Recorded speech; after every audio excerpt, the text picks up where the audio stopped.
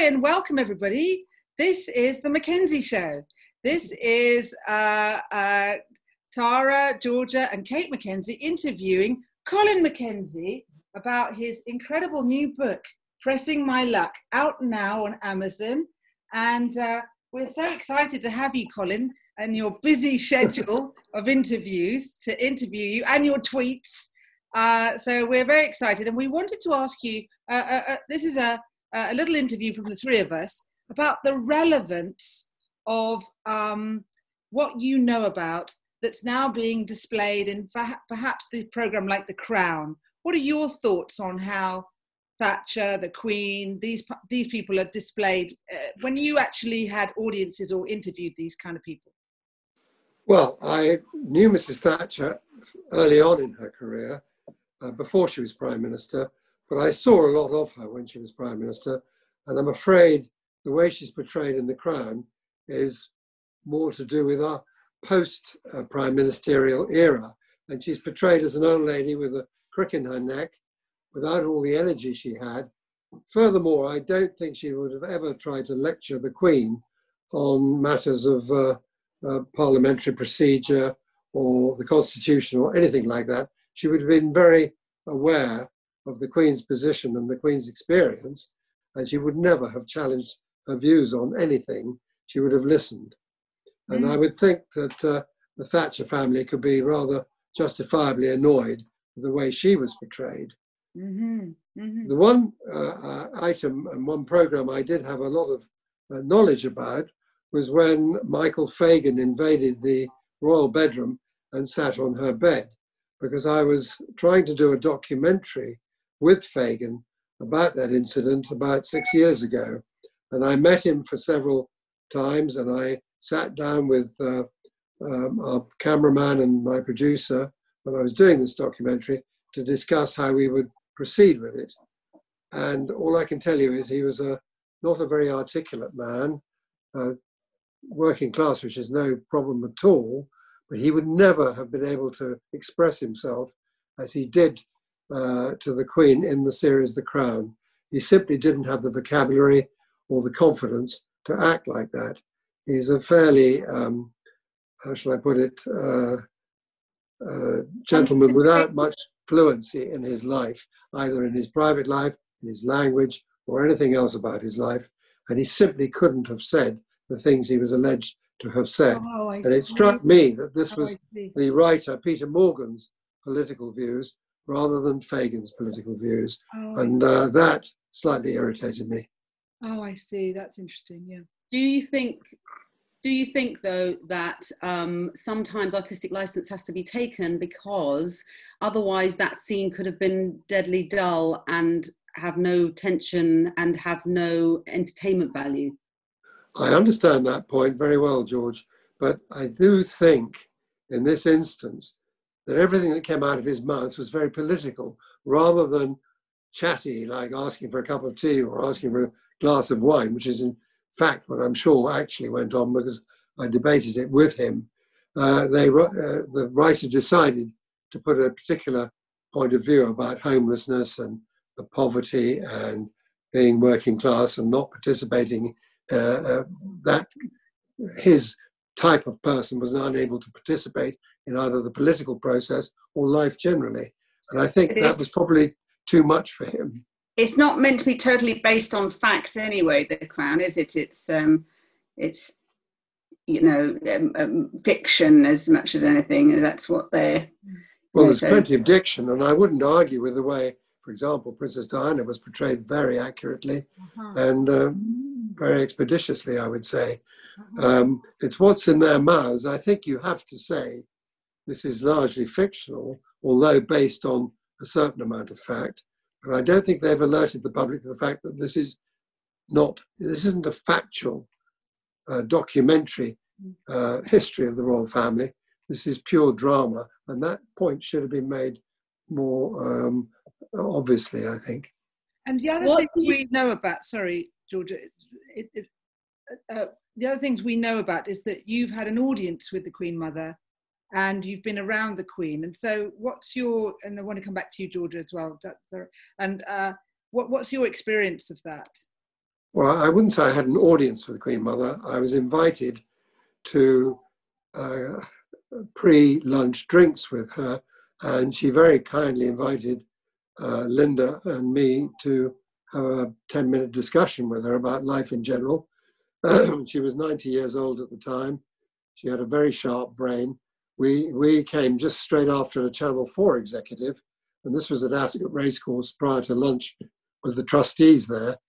She had a Channel 4 executive who was desperately trying to get the Ascot contract for Channel 4 away from the BBC. And I've never seen the Queen Mother do a better impression of Geoffrey Boycott, who famously was the cricketer from Yorkshire, who blocked every ball. A little bit boring to look at. And the Queen Mother managed to block his every entreaty to change the license or to change the contract from BBC to Channel 4. So when we sat down to have a chat to her, incidentally, she asked Linda, my wife, to sit down because she's 5'9". She was giving the Queen Mother a crick in her neck, which we thought was rather sweet. So we sat down to talk to her, and I congratulated her on being like Geoffrey Boycott, and she laughed. And then we discussed horse racing, which is her great passion, of course, and the expense of keeping horses in training. And we had a lovely long discussion about that because it's obviously one of my hobbies as well. And so we had 10 minutes doing that. And again, in The Crown, I would say she's portrayed as a very sort of silent, dumpy lady, whereas she had plenty to say for herself. And she probably did have very old-fashioned ideas and ideals, but she wasn't portrayed in a very kind light in The Crown. Was it down to the royal family who got to film Ascot then between Channel 4 and BBC? Was it down to the Queen? No, the Queen does own Ascot Racecourse nominally, right. But of course she has trustees who actually make these decisions, and a board of directors. So she could have some influence, of course, but this in fact was the Queen Mother, not the Queen. So they were actually asking the wrong person at that particular time. But I suppose the Queen Mother could have had input into it, but she was dealing with the questions he was firing at her very effectively. So we just want to also ask, because your mother also was very influential, had the first television show on ITV. She did indeed, and my stepfather also had the second ever programme, which was an advertising magazine. There is a slight connection with the Queen Mother too. Queen Mother was a great fan of my mother's magazine-based soap called Compact in the early 60s. And I believe the Queen Mother was going away on holiday and was going to miss the programme for 2 or 3 weeks. And my mother fielded a phone call from Buckingham, or I think it was actually from Claret's house, asking if there was any possibility that the Queen Mother could come on and talk to my mother about what was going to happen and what elements of the programme she would miss in the next 2 weeks. And I believe my mother did in fact field that conversation. I was away at university at the time, so I only heard of it third hand. But the Queen Mother was very, very keen to know what was happening with the Compact storylines. Are you saying that she didn't actually tell her anything?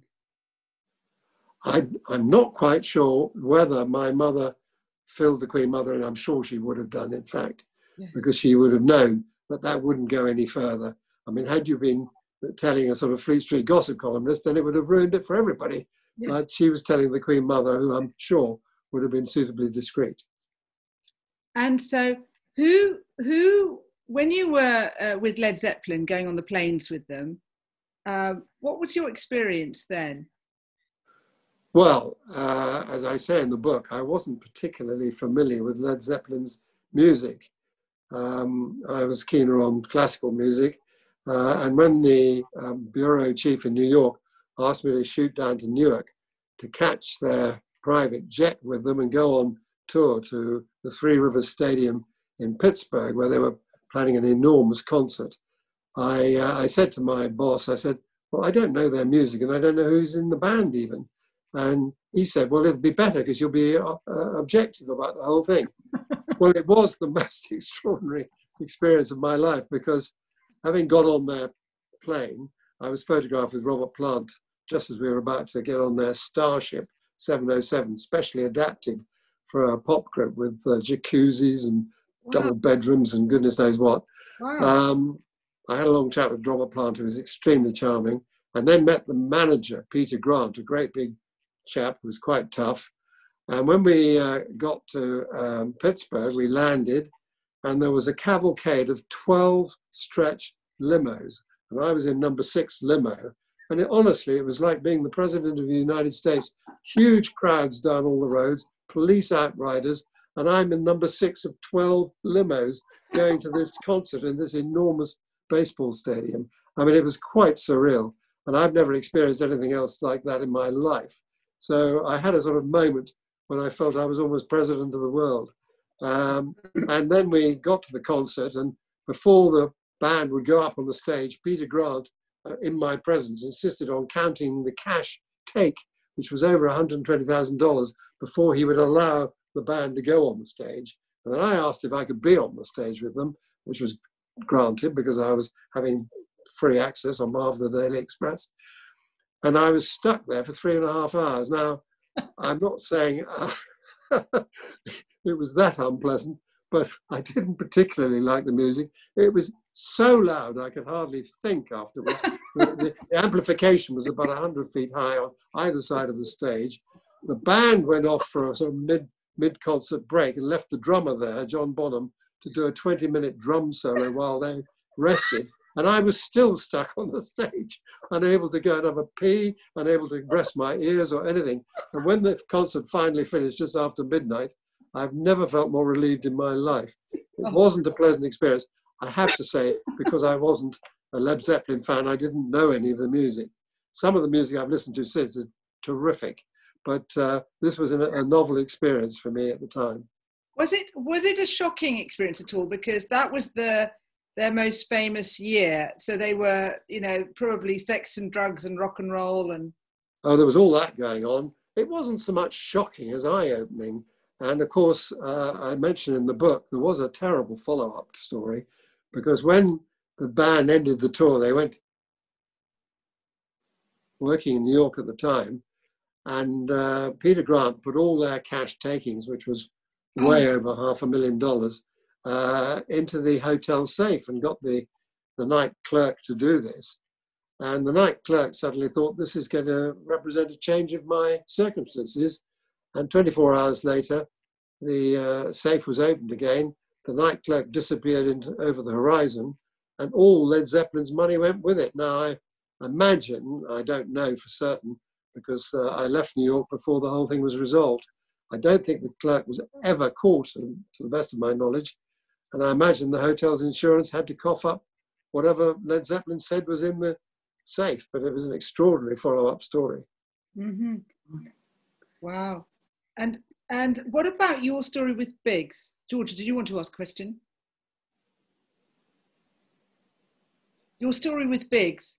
Yes. I can answer it really long. This is too long now. They're not going to watch all of this. It's too long. No. I would say end with the Led Zeppelin story, darling. Sorry, I thought we would do 5 minutes first. Okay.